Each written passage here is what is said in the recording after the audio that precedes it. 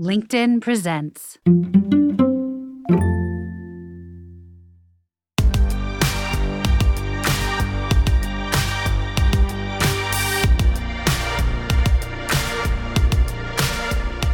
Welcome to Big Technology Podcast, a show for cool-headed, nuanced conversation of the tech world and beyond.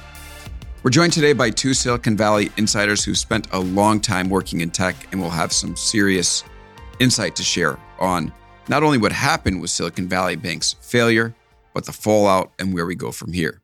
We are joined by Om Malik, a former tech journalist and a partner at Emeritus at True Ventures, and Chris Tolles, former CEO of Topix and a current Silicon Valley executive. Look, this is a conversation that's going to go not only into what happens to the bank and the banking in Silicon Valley after this, but also why was there such a backlash to Silicon Valley? Why did people want these companies and the bank to fail? What does it mean for the Valley? And were there people rooting for it to fail? Also, we look into the behavior of the venture capitalists that were so vocal. And we ask basically, does Silicon Valley need some new spokespeople? What was happening behind the scenes? And why were some of the loudest voices seemingly some of the ones that should have been the least trusted? This is going to be a great conversation.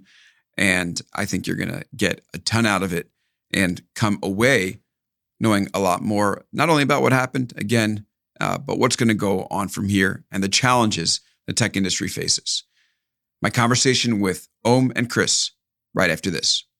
The LinkedIn Podcast Network is sponsored by TIAA. TIAA makes you a retirement promise, a promise of a guaranteed retirement paycheck for life. Learn more at TIAA.org/promises pay off. Om and Chris, welcome to the show. Hi, nice to be here. Great to have you guys on. What a duo we have today. I'm curious, you're on the ground in Silicon Valley. What has the past few days been like for you? Sure. So it's funny. I've been talking to a bunch of friends of mine who, a couple of folks who work there at Silicon Valley Bank, and that obviously has been really rough for them. I also talked to a couple of friends of mine who are VCs who have been talking to all of their portfolio companies. And I talked to another friend of mine who's a CEO of a company that had all their money at SVB, and he works on the East Coast and was able to get a lot of his money out on Thursday before everything went to heck. And then finally, I talked to a friend of mine who's been a banker, an investment banker and a commercial banker for 25 years. And I got the whole kind of like from the banker's perspective of this. So it's been an interesting couple of days. And Om, you had a piece that I thought was terrific. It was called A Tough Weekend and talked a little bit about the emotional side of things, I think, in terms of what it was like seeing this happen. So you want to talk a little bit through in terms of what you saw, how you felt? Yeah, I think it was, I talked to a whole lot of founders, which is and I'm part of various Telegram groups and WhatsApp message threads and, iMessage threads. And I think the idea that we were unable to have any clarity was very unsettling for a lot of people. The idea that they can't do payroll, companies which had, like Chris said, a lot of money in the bank, but there was no one to tell them what was happening or what was actually going on. That created a sense of dread and, freak out, which I have not experienced in my 30 plus years in the Valley ecosystem. It was really hard, even on a personal level. We have a lot of portfolio companies which were which bank with SVB. I personally bank with SVB, so there's a lot of skin in the game for myself. And it just was the idea of not knowing and the idea that the Valley could actually fall apart just like that for no reason. Which when I say no reason, in a sense that you just you're going about doing your business, and next thing you know, your startups are facing a threat which you didn't really factor in. It was something new and unusual for a lot of founders. And I think I spoke to quite a few of my friends, and they were oh my God, it literally grown-ups who shouldn't freak out were that this was the risk that no one actually had factored into their game plan. And did you decide to take your money out after you got access back to it, or did you think about taking it out beforehand? What about your personal funds? Well, I have taken some money out and put it in a different bank, because I don't quite know what the future is for the bank right now. But if it came back and the same people were working there, I would continue to do business with them. Right now, I don't know what the status is. Wait, you would do business with the same people? Because they are the ones that also got this whole party started. So how do you have faith in them? No, I work with rank and file at Silicon Valley Bank. They are the bank. The management team is not the bank. A lot of people don't quite understand Silicon Valley Bank works because there's a whole bunch of people you work with and you develop relationships with over a long period of time. I didn't know Mr. Becker till I heard his name a couple of days ago. I know the guys I worked with for a long time. Now retired Doug Hamilton, Michael Conway, who's it's like people, people. Lane Bruno was another guy we worked with. That's the idea of having a community and an industry bank. It's not the CEO you reach out to. That makes sense. And, Chris, you've been through this before in some way. So do you want to talk about the previous experience that you've had and how this relates? Yeah. So it's interesting. So I was CEO of Topix in 2007, a company that was formerly a news community. And we had actually taken an investment from Tribune Night Reader and Gannett. And so we had about $5 million in the bank. And, or so I thought. And so it turns out at the time, there was some of these things called auction rate securities. And it's essentially auction rate securities are long-term securities that become liquid because there's a bond market for these becomes short-term paper, because it's like you could take these and say, oh, we'll take this 30-year or 10-year treasury or corporate bond, and then we'll sell it in these auctions, and then you can get in and out pretty quickly. For 30 years, these things work great. And then it turns out in 2007, as a harbinger of the credit crisis that was to come, the auctions stopped being liquid. And it turns out later that some of the folks that were selling these things had kind of artificially supported the market and basically got rid of a lot of them, leaving a lot of folks like myself holding the bag. And these things became illiquid. So all of a sudden, 2/3 of my money in the bank became impossible for me to trade. I couldn't collateralize them. I couldn't do anything with them. It took about a year and a half to work these things out. And when all of a sudden, it wasn't all of my money, but a lot of my money basically became unavailable to me. And that liquidity, it's there. No one's saying that these bonds aren't going to be good someday. It's extremely distressing. And so it's funny. And then I had to work with my bank. It turns out these were through Bank of America Securities. And Bank of America was, as a corporation, awful. But to Om's point, the guy I worked with, the actual banker a couple levels up, he and I started working on this and trying to figure out my CFO at the time. And we went in there and it was like doing battle. And at some point in time, that guy actually got me a collateralized loan on these auction rate securities. And he came back to me one day and said, you're the only CEO in America that has this deal. We're not collateralizing larger amounts because we just can't do it. And smaller guys we don't care about.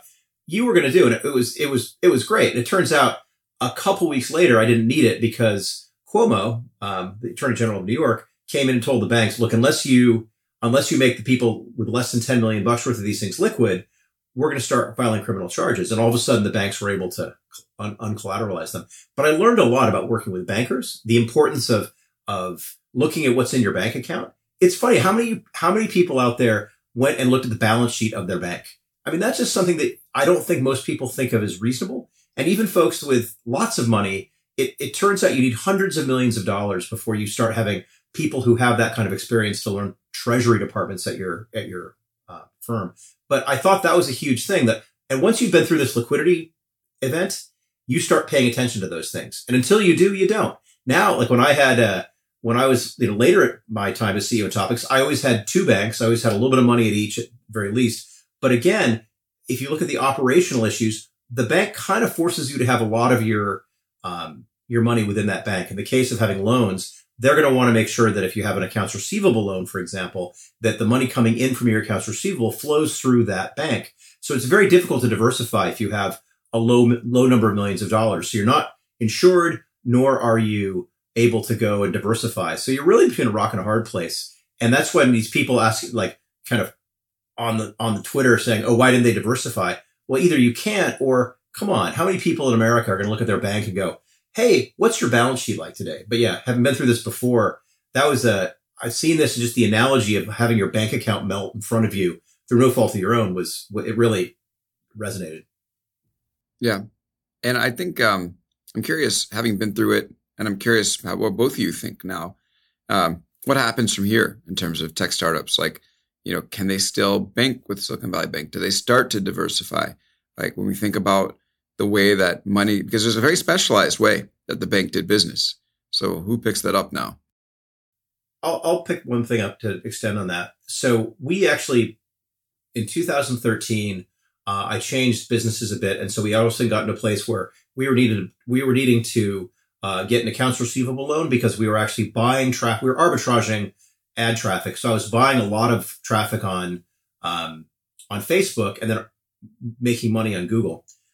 And what happens there is you need to buy money ahead of it before you get the money back. And Silicon Valley Bank, when we went to them and said, hey, we'd like to create this accounts receivable loan, Silicon Valley Bank said, yeah, we can do that. And we can do this because we know everybody else in your ecosystem. We know how much money is coming in from all your advertisers because they bank with us. We know about Facebook. We know about Google. So they were able to give us a accounts receivable loan because it wasn't as risky for them. When I went and talked to Bank of America, they don't know anybody in the ad tech space. No one banks with them. So I think that what Silicon Valley Bank brought to the table was an understanding of our ecosystem and the people, such that they weren't taking these big risks. They knew the VCs were good for the money in the bank, but when you went to them for a loan, they understood our business. And I think that I'm worried about that. I'm worried about people, at Bank of America or Wells Fargo or places like that. When you try your startup, they don't know you. All the processes and procedures for startups are different and strange. So I am very, very worried about the future of the Valley from that standpoint, because Silicon Valley Bank did a really good job of helping out startups and understanding our business. Just to add to what Chris said, I think that's the bigger challenge is we don't really know. I think, sure, there is somebody like, JP Morgan or Morgan Stanley, or somebody might pick up, a lot of the business, which, Silicon Valley Bank has been doing. Will they bring the same human network to the equation? Probably not. Will they bring the industry-wide understanding to the startup ecosystem? Probably not. I think when you look at banking or any financial institution, why financial institutions? The society at large. Either you have relationships or you have transactions. I think we went from a very relationship-centric tech ecosystem to a very transactional tech ecosystem. And I think the fall of Silicon Valley Bank is a very, very much a manifestation of that shift to very transactional thinking in the Valley right now. I think this is probably my biggest fear right now, is that we are probably going to lose something very special with the failure of Silicon Valley Bank right now. Can you expand on that a little bit? Like the more transactional thinking replacing relationship-based thinking? Well, I think most people think, we have to just move your money. And, you scream that on Twitter, and that is great. But how do you move your money when you have loans from, line of credit from Silicon Valley Bank and you can't move it? Or, it's just not as simple as moving your money into a different bank account. Like you have a whole different set of, relationships built into that money. And I think this is exactly what Chris was saying, is that his banker at Bank of America helped solve a crisis for him back in 2007. Silicon Valley Bank solves those issues all the time, every day, 24/7. And I think that's what I mean, is that is the relationship aspect of what they did. And that transactional is like, I don't really care, what happens to you or your competitor, or just I want to move my money, and that's the end of it all. I'm being very polite right now. Yeah, well, I definitely have some questions for you about that, so we'll hang on to that for a second because I got to come back to how these VCs acted over the past few days. But before we get there, I'm just curious now, if startups are going to move their money to other banks, what happens? Like, is there a concrete implication for the technology industry if it's not? Because it doesn't seem to me like it's feasible. Like there could still be this concentrated banking system like there has been. So what are the implications for the startup world and for the tech world in general if this is spread out across a number of banks versus kept centrally in one? I think there's industry concentration issues no matter what, but this is a real tricky thing. As Owen mentioned, it's a relationship-based business. So now, one thing there hopefully will be a diaspora of Silicon Valley Bank bankers to other banks. Maybe there'll be maybe First Republic buys Silicon Valley Bank or some other person buys the assets, and many of those people will be there. Because I actually follow the banker, the guy at B of A. Well, after like a year or two, he left. He went to First Republic. I put my money back. I followed him to First Republic. I think there will be a set of relationships that carry through, but it is a weird thing because it's like you have these huge banks, JP Morgan, Wells, Bank of America, which are the bigger banks, but the service you're getting from them often isn't going to be at the same caliber as a smaller regional bank. And the regional banks now have been backstopped by this new program from the Fed or the FDIC. But it comes down to there will likely be some winners in there, and they'll be subject to the same kind of concentration issues where there'll be a place that a lot of people go for their banking. And yet that creates a weakness if everyone's concentrated in one place. To Ohm's point, one of the problems here, and I think Matt Levine said this in his newsletter, is like the problem with Silicon Valley is there's a bit of a herd mentality on some of this stuff. And like, so when you're part of a bank run, it's a bad dynamic for everybody. It would have been nicer, honestly, to have some other bank in some other place obviously experience this, and then Silicon Valley Bank could have fixed its issues, but it didn't. And now we've got to probably deal with a set of banks that people start to understand and believe in. So my guess is it's not going to be one, but it'll probably be a couple. Like it'll be a thing where it's like, hey, these are the three banks that seem to be simpatico with it. And if they're smart, banks are going to start developing practices. They'll try to get folks who used to work for Silicon Valley Bank. There's a lot of money there. There's like 160 billion worth of deposits. And there's a fair amount of money to go in for. And the bigger banks have never really cracked this market. Maybe it's an opportunity for people to develop good services and make this better for us. Your thoughts? Yeah, I agree with what Chris is saying. We are probably not going to have a more understanding entity, than Silicon Valley Bank, about the unique needs of tech. When I mean by tech, it just is not just the startups. There is need of the VCs and the LPs and the general partners. And there is a wider ecosystem that exists in technology. And these guys knew it really well. And yes, many banks have come and tried in the past to replicate what Silicon Valley Bank did, but they never could actually do everything well together, right? Now you can look back and just say, well, there is something Silicon Valley Bank didn't do very well, which is run its own bank, which is true. Manage risk might have been one of the weaknesses there. Right. But when it comes to the actual banking aspect of it, the collective services they offered were actually what Silicon Valley needed. And now we are going to have maybe 3, 4, 5, entities do the same thing. But do I expect the same kind of, personal touch service from JP Morgan? Probably not.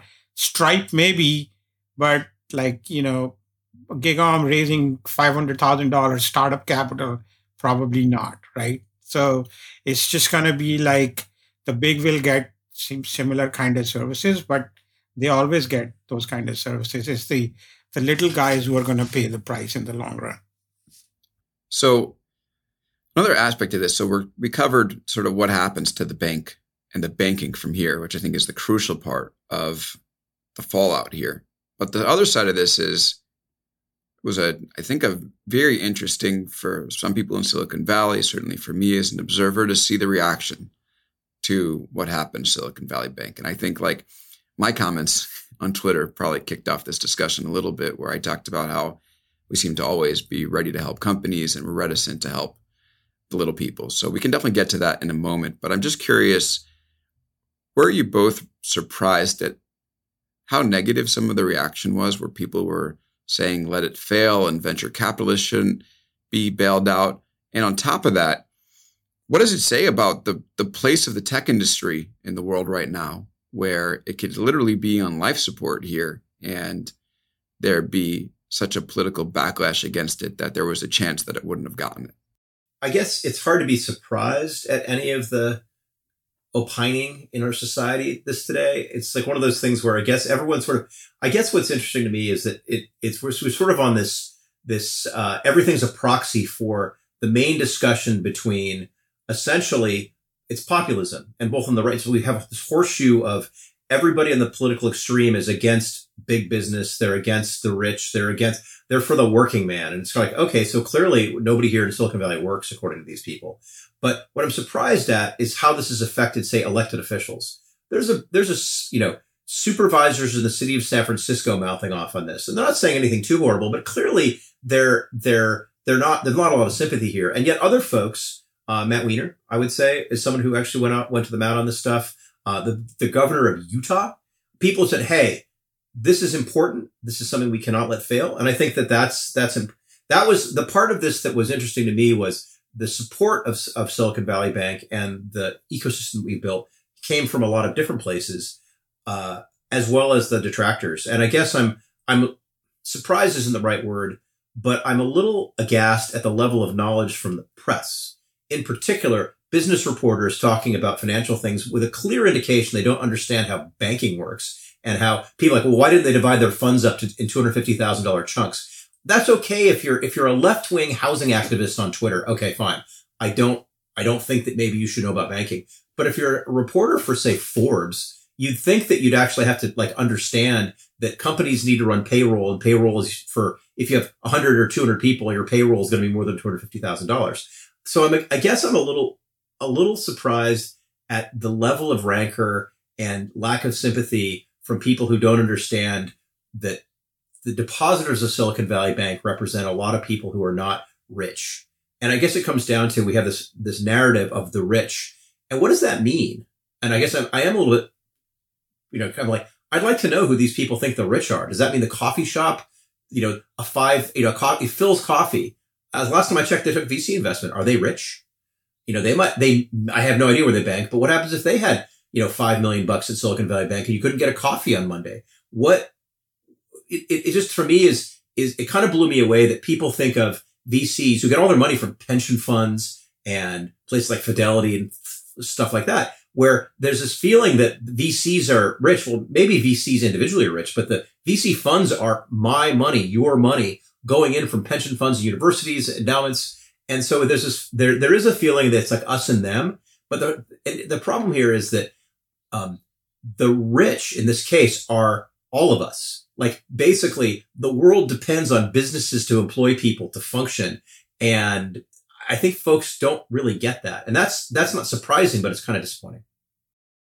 I think to your point, Alex, and what Chris said, yeah, some of the, if you're a reporter or a senior correspondent, on-screen personality on CNBC, you should know finance better than a tech reporter. Let me just say that. And that's not really the case. It's like, it was very disappointing to see the dunking going on tech. And there's some of it is deserved.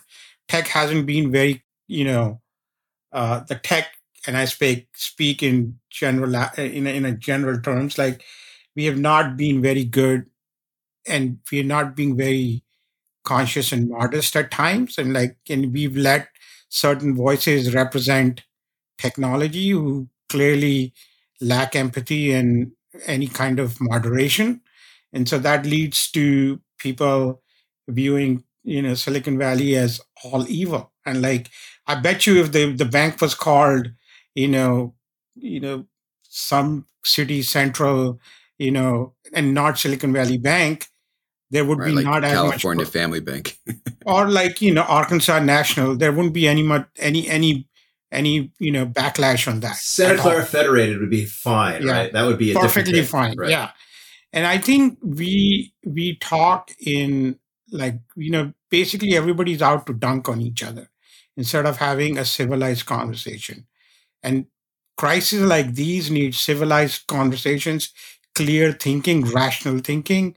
And, social networks don't promote that. Like social networks are all about, can I score some cheap points? And how many more followers I can get? Can I become like more famous because of that? And maybe I can sell, myself as an expert in the future. And I think that's what, like you saw that. And like the Monday morning quarterbacking on this crisis is another proof of this whole chaos we are in, like about tech itself. And it's like, I was looking at Etsy can't, take care of its, sellers. Those are not rich people. They are small artisans. They're like probably the people who get impacted the most if their money is not processed. Stripe can't process payments. There are issues in a wider, e-commerce ecosystem. DoorDash did business with Silicon Valley Bank. What if DoorDashers can't get paid? You just start to compute. The Valley is not just a few billionaires. There's a lot of people out here. From landscape artists to people who are making coffee or people who own coffee shops, there's a lot of people who depend on the tech ecosystem, right? And who are not in tech, but they're tech adjacent. And I think it's really hard to kind of internalize like, wow, that is just some serious rancor for people like depositors. Not, you can dunk as much you want on rich people, but like depositors are like normal people who create employment for other people who create employment. But let me see if I could channel the rage appropriately just to set it up for you guys to react to. I think that the people who were saying let it fail, or for some whatever reason, saying we shouldn't be bailing out VCs, obviously that was an emotional response, and Twitter, for instance, promotes the circulation of emotional response, which is why we saw them highlighted so often over the weekend. But the thing is, I think what the people would say that they were really reacting to them was that the tech companies have taken a lot of the value, out of the economy that would have otherwise gone to these, artisans with Etsy, for instance, or these delivery people with DoorDash who, aren't making a tremendous amount of money. And it seems like what this is what people are rebelling against is they've started to view Silicon Valley as in some ways a industry that puts tech architecture on top of labor or on top of like the regular folks and sucks out all the value. And you can see this with like something like in Amazon, for instance, where if you're an Amazon a delivery driver or fulfillment center worker, you have tech that's basically ensuring that like you're packing bags till your legs are blue. And I think that's what the reaction was against, not necessarily the fact that they didn't want DoorDashers to get paid. So that I'm kind of curious to get you both to react to that. And on a deeper level, what does it say about Silicon Valley that's the image that many have? I think that you make a good point. And I think that one is that the amount of one of the problems about is tech is what people with their general interface. It's Amazon, it's Google, it's Facebook. They forget that it's also Apple and, Microsoft Office and every single device that you buy. I think that one thing from a messaging standpoint, if there was a Silicon Valley marketing department and I helped run, and if I was running it, it'd be like, hey, we need to make sure people understand it's like Intel Inside, right? Like it turns out that Silicon Valley builds a lot of things. And if you are a farmer and you actually have some sort of imaging to figure out where you should put your seeds, chances are there was a Silicon Valley company somewhere in that mix. And I think that there's a lot that to that point, I think that Silicon Valley is a lot more than the consumer facing applications or Uber and DoorDash and so forth. So I think that's a point. I also think, holding us to task, I think there's an aspect of this, which is, I didn't see much I think Gary Tan, I thought did a relatively good job, Y Combinator guy and also Grow SF guy. There were a couple other people, but a lot of loudmouths were speaking a lot, but I didn't see Tim Cook say anything. I didn't see whoever's running Amazon these days say anything. I didn't see, the CEO of Microsoft say anything. I would have liked to see Apple, Microsoft, Amazon, Google and Meta all get together and have, here's what's going to happen. I didn't see the JP Morgan moment or some of the bigger VCs. I mean, I would have liked to see some leadership from the larger tech companies, who have these balance sheets. And this is something that some leftists did bring up. He goes, hey, there's all these huge, country level balance sheets from some of these places. It would have been nice to have some of that being brought to bear. So I do think I was a little surprised that no one took the opportunity to show some leadership in that standpoint. But the rancor on this saying Silicon Valley is awful. Yeah, we need to message this better. That's something that I think it's a real thing. We should, that is on Silicon Valley to present itself more appropriately and not let a couple of way out the door libertarians represent us, even if some of that's true, right?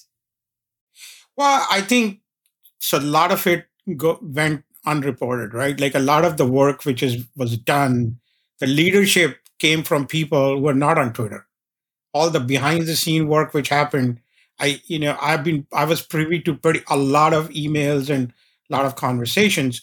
And, like Chris, I emailed some of the big names in the Valley and I said, hey, you need to calm the waters here a little bit. This is a crisis moment and we need grown-ups to step in. And they were all working on trying to solve the problem, not making statements on Twitter. So, like I said, tech is not just one thing, right? There is a lot of people who represent tech and are part of the tech fabric. And, it's I think Chris probably would, thinks less of me because I'm always talking about data Darwinism and the challenges of tech basically making, a lot of portions of our society, less relevant. And the reason for that is because that's what technology does. It's always been doing that.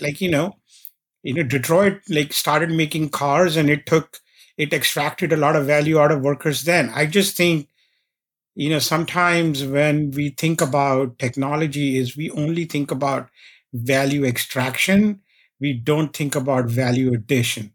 And that is because if you were to talk about value addition, that would be a positive story. Positive stories don't get any attention. No one cares. People want, if it bleeds, it leads. This is it. We live in a New York Post headline world right now. And sadly, all the good things which happen in tech are never talked about, will never be talked about. All these people who did all the work and behind the scenes, none of them would be talked about.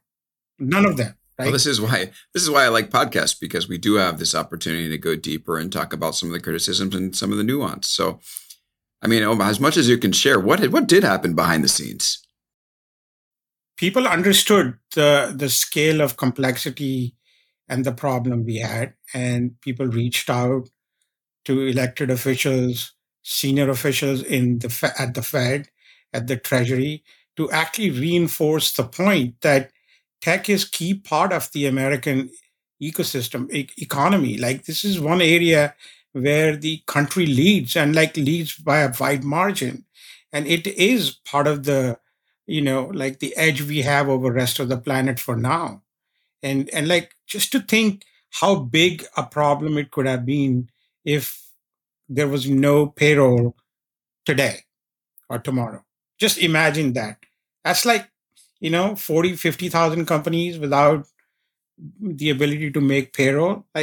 That just is not, that's so un-American in my opinion. One other thing that I think it's reasonable to praise is the FDIC. I mean, the thing is, it did make me proud to be an American that we did fix this on Sunday night. The FDIC came in and said, yeah, we're going to do these things. And I understand why it takes a couple of days. There's mechanisms here. It's not just promising the money. It's here's this big thing. The money's going to come from here. Here's how other banks are not going to be subject to this. And here's how we're going to create, prevent moral hazard, because we have some criteria that you can't just buy a bank with a bunch of under par securities and trade them back to the government. Here's what you have to have done.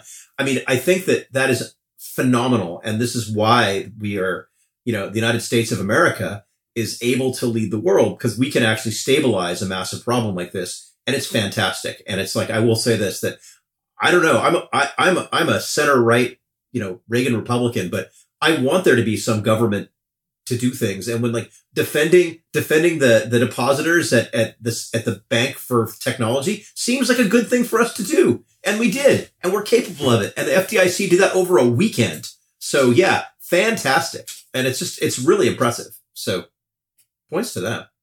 Yeah. And also so I grew up in a very different country than the two of you. And I know what weak bank institutions are. I know what it means that not to have trust in a bank. I just know, right? My grandmother put her money in a trunk and there was a big fat brass lock, and that's how you ensured that your money didn't vanish because the bank guys did something stupid. And so the fact that we have laws, we have institutions, we have FDIC, I think the system worked. The question is much broader. I think there is a much broader financial question, not the question. This, when I wrote about the situation, I was only thinking about startups, depositors, and the ecosystem which depends on that. There is a wider issue in the financial, at the financial scale, in the financial market, at the government scale. I'm not equipped to address that. Was talking purely from this one aspect, and I'm glad they came through because otherwise the options were pretty terrible for us. We're here on Big Technology Podcast talking about the fallout from the failure of Silicon Valley Bank. We're joined, of course, by Om Malik, a former tech journalist and a partner emeritus at True Ventures, and Chris Tolles, the former CEO of Topix and a Silicon Valley executive. When we come back, I want to talk a little bit about the role of VCs in all of this, and a little bit more about how we might be able to fix our financial system so we don't have another situation like this. Back right after this. The LinkedIn Podcast Network is sponsored by TIAA. In the last 100 years, we've seen financial markets swing, new currencies come and go, decades of savings lost in days, all showing that a retirement plan without a guarantee, quite simply, isn't enough. So more than a retirement plan, TIAA makes you a retirement promise. A promise of a guaranteed retirement paycheck for life. A promise that pays off. Learn more at TIAA.org/promisespayoff. From the minds of visionaries to the desks of disruptors, I'm Lars Schmidt, host of the Redefining Work podcast. Join me each week as we explore the new world of work through the lens of those shaping it. CEOs, HR leaders, investors, and more. Be a part of the conversation that changes everything. Subscribe to Redefining Work today.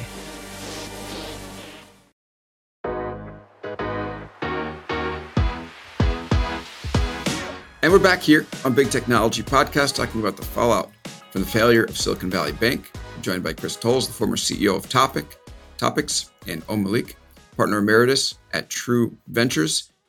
I just got to ask you guys the question because, VCs have been, very loud in taking the money out and then asking for the bailout. And there was a tweet that I read about this that I kind of thought was interesting where this is from, I think, his name is Midtown Rob on Twitter. Midtown Rob. He said, VCs doing a bank run, then crying and pleading to be bailed out.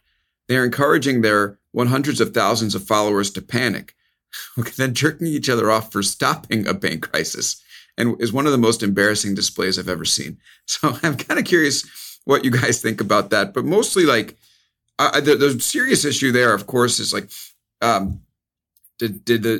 there an issue here where VCs pushed too hard to move people out of Silicon Valley Bank and then sort of left it at the mercy, of the government stepping in order to save the tech industry? That's sort of, there's different stages of this, right? There are a couple of people who seem to be leading the charge on this very early, which instead of necessarily getting your portfolio companies to take all their money out, that would have been an area for some leadership to basically go, hey, this is looking really problematic. Let's actually address this in a different way. That didn't happen with the VC community. And I think that's actually a shame. And I think that's a reasonable knock. Once there's a bank run going on, the problem is once the herd is moving, it's very difficult to stand your ground at that point in time. It's sort of at some point in time, like, what do you tell your portfolio companies when there's 3 hours to get your money out because maybe it won't be there? I'm sympathetic to that too. That's a difficult one. But I think a lot of people were knocked for their stances on other things, like people who are super libertarian and talking about bailouts being problematic and then coming in and saying, well, except for us. I don't know if that's true though of that many people. I don't think there's a fair enough. There's not that many VCs out there who are squawking about the bailouts in Wall Street in 2008, saying they were terrible, or talking about all the PPP loans and saying that they were terrible. There are a few, and to some degree, it's like, yeah, okay, there's loud mouths in every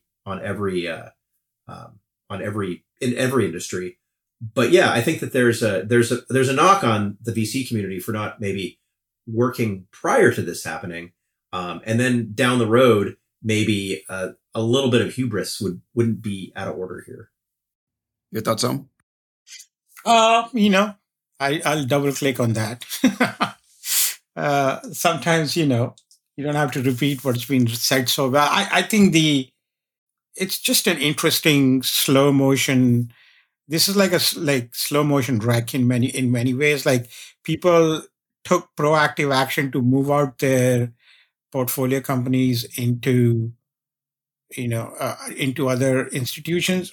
And then the news got out, or people decided that this was worthy of amplifying it into news. And then the Silicon Valley grapevine kicked in, and then like everybody said, damn, I need to get out of here too. And I think that like panic is a big disease, man. Fear, when fear sets in, you can't stop anyone. And that's exactly what it is. As far as leadership in the Valley is concerned, like after the fact, leadership was pretty strong. Before that, probably not as much. I got to bring this up. I'm not sure if this is, I'm not saying this happened, but hey, since we're here to like throw out a lot of stuff and kind of talk about it, might as well. There's been some talk that some VCs were trying to, intentionally make this happen so it could benefit some of their portfolio companies. I was with a founder today talking about how he had all of his company's money in Silicon Valley Bank and moved it to Brex afterwards, after he got access to it on Monday. And of course, Brex is funded, I believe, by Peter Thiel, who encouraged all of his companies to leave. Do you guys see? I know it's like definitely like ranging into conspiracy theory territory, but again, like this is what like is good for a podcast is you can ask these questions and have reasonable responses to it. Do you see anything like that happening here, or is that kind of just so out there that it's not worth considering?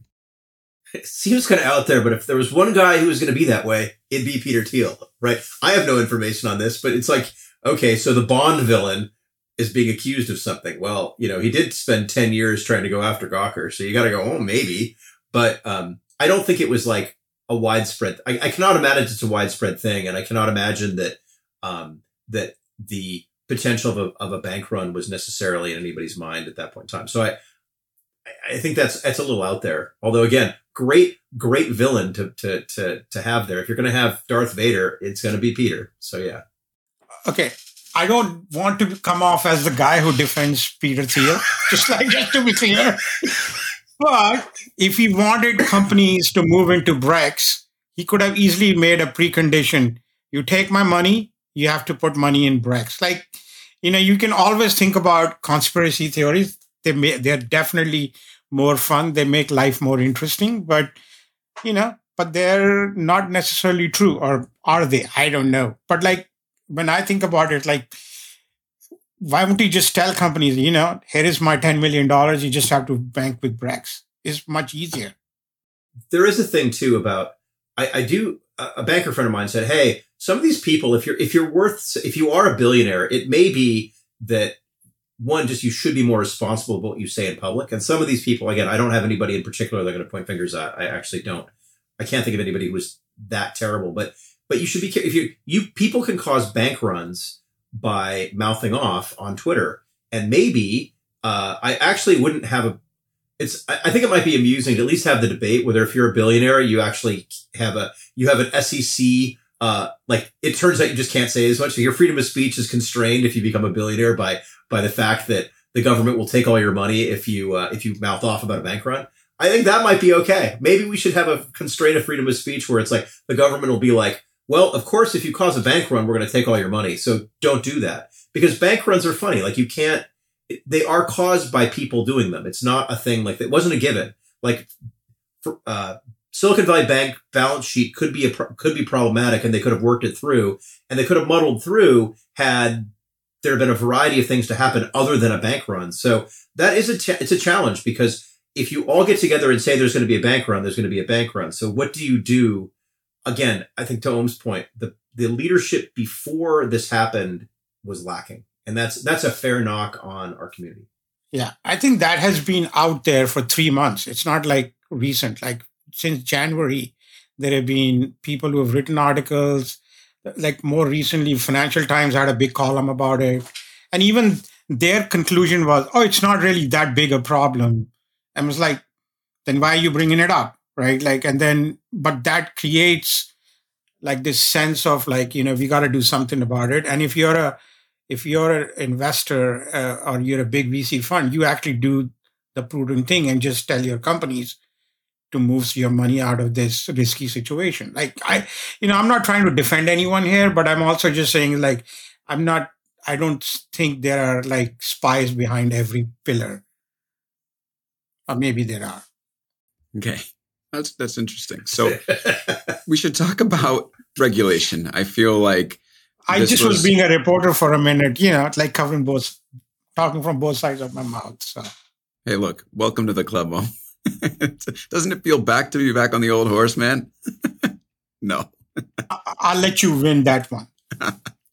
So we should talk about regulation, right? Because that was something that a lot of people pointed out. We've talked a little bit about the libertarian nature of Silicon Valley, and, correct me if I'm wrong here, but didn't Silicon Valley Bank also lobby to have some of the restrictions taken off of the bank after Dodd-Frank?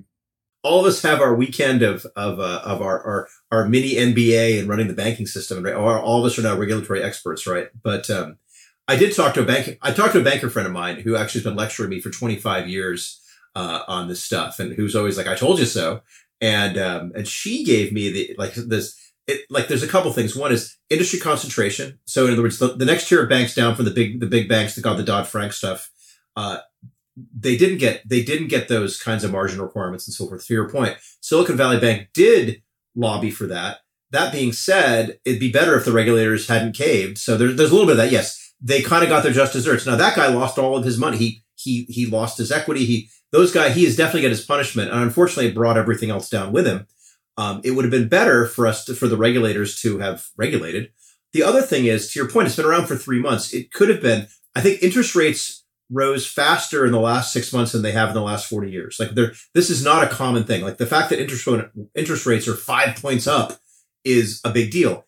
It also could have been nice to have the regulators go into into all the banks, like the next tier of banks down from the large ones, and say, hey, it's possible that we're going to raise interest rates a lot. You might want to think about that. And by the way, the thing they set up just recently, which is to buy assets on par, that's essentially one of the things that just happened, is that a lot of people were required, like Silicon Valley Bank was also regulated to only be able to invest in things that were like government securities. And so, I'm not sure if there was a government security that you could have bought that would not be affected by interest rates in this way, but it's kind of a self-fulfilling prophecy. Now, my banker friend said, hey, there shouldn't be banks like Silicon Valley Bank. They're too concentrated. They should have gone off and either bought another bank or get bought by a bank. And I don't think that's necessarily great advice. But I do think that they could have, the regulators, they missed. And Silicon Valley Bank was part of that. But maybe some adult in the room should have said, hey, turns out that these banks are going to be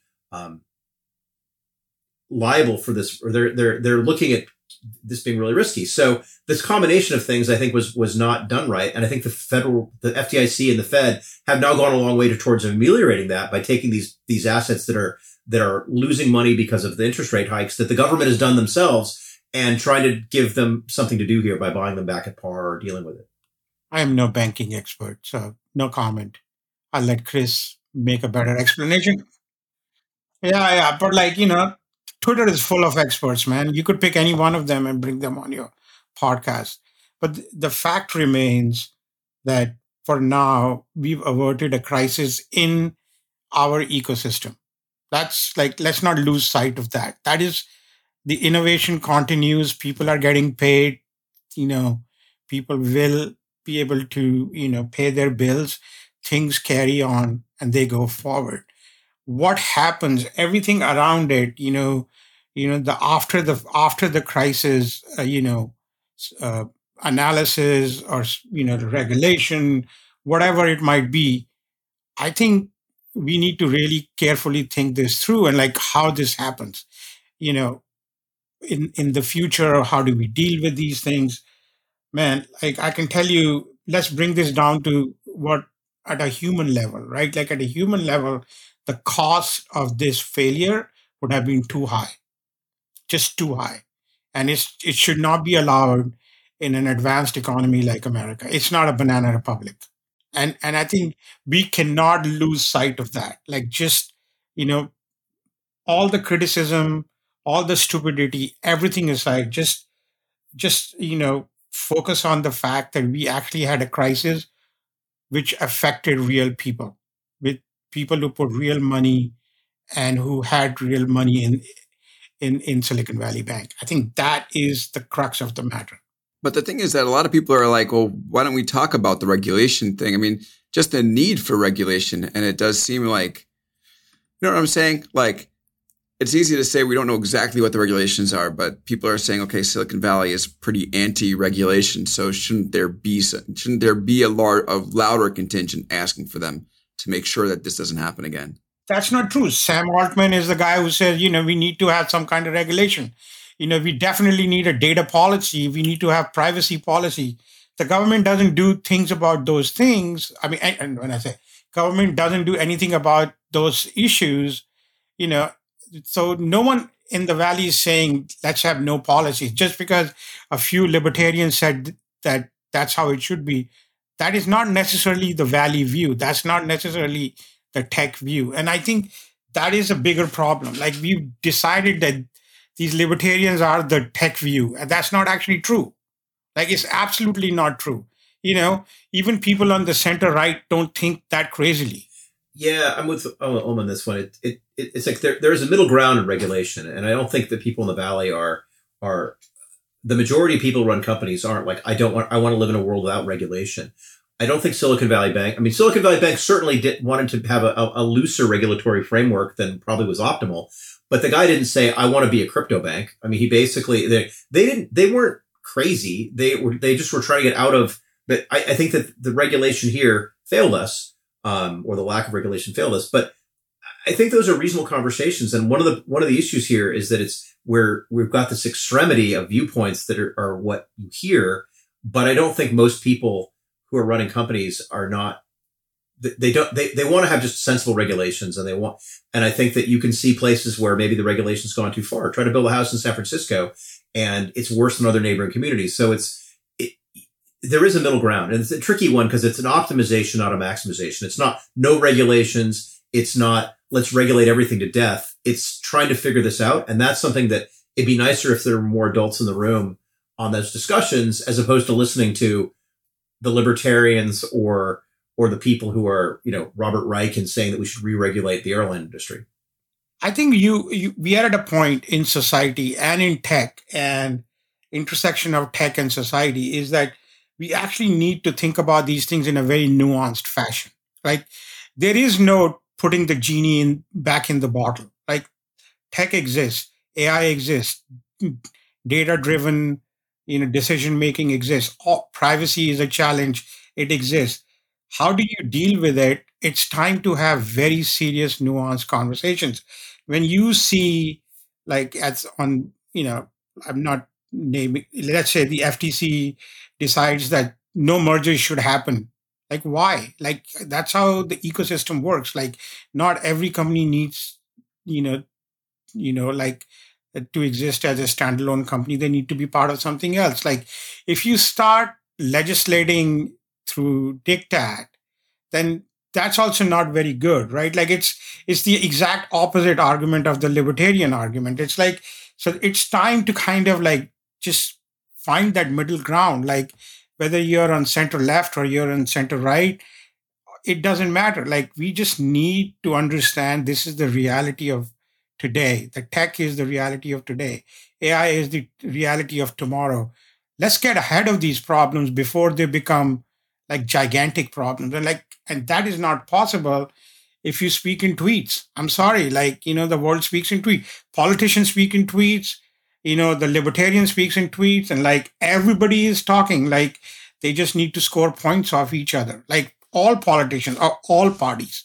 It's just insane that we don't take the time to actually sit down and figure out what is the world we want to build in next 25 years. The Chinese are thinking about those things. Trust me, they have their policies right, and we are not even thinking about it. We're just shouting at each other all the time. And that's across the board, regardless of what political spectrum you're on.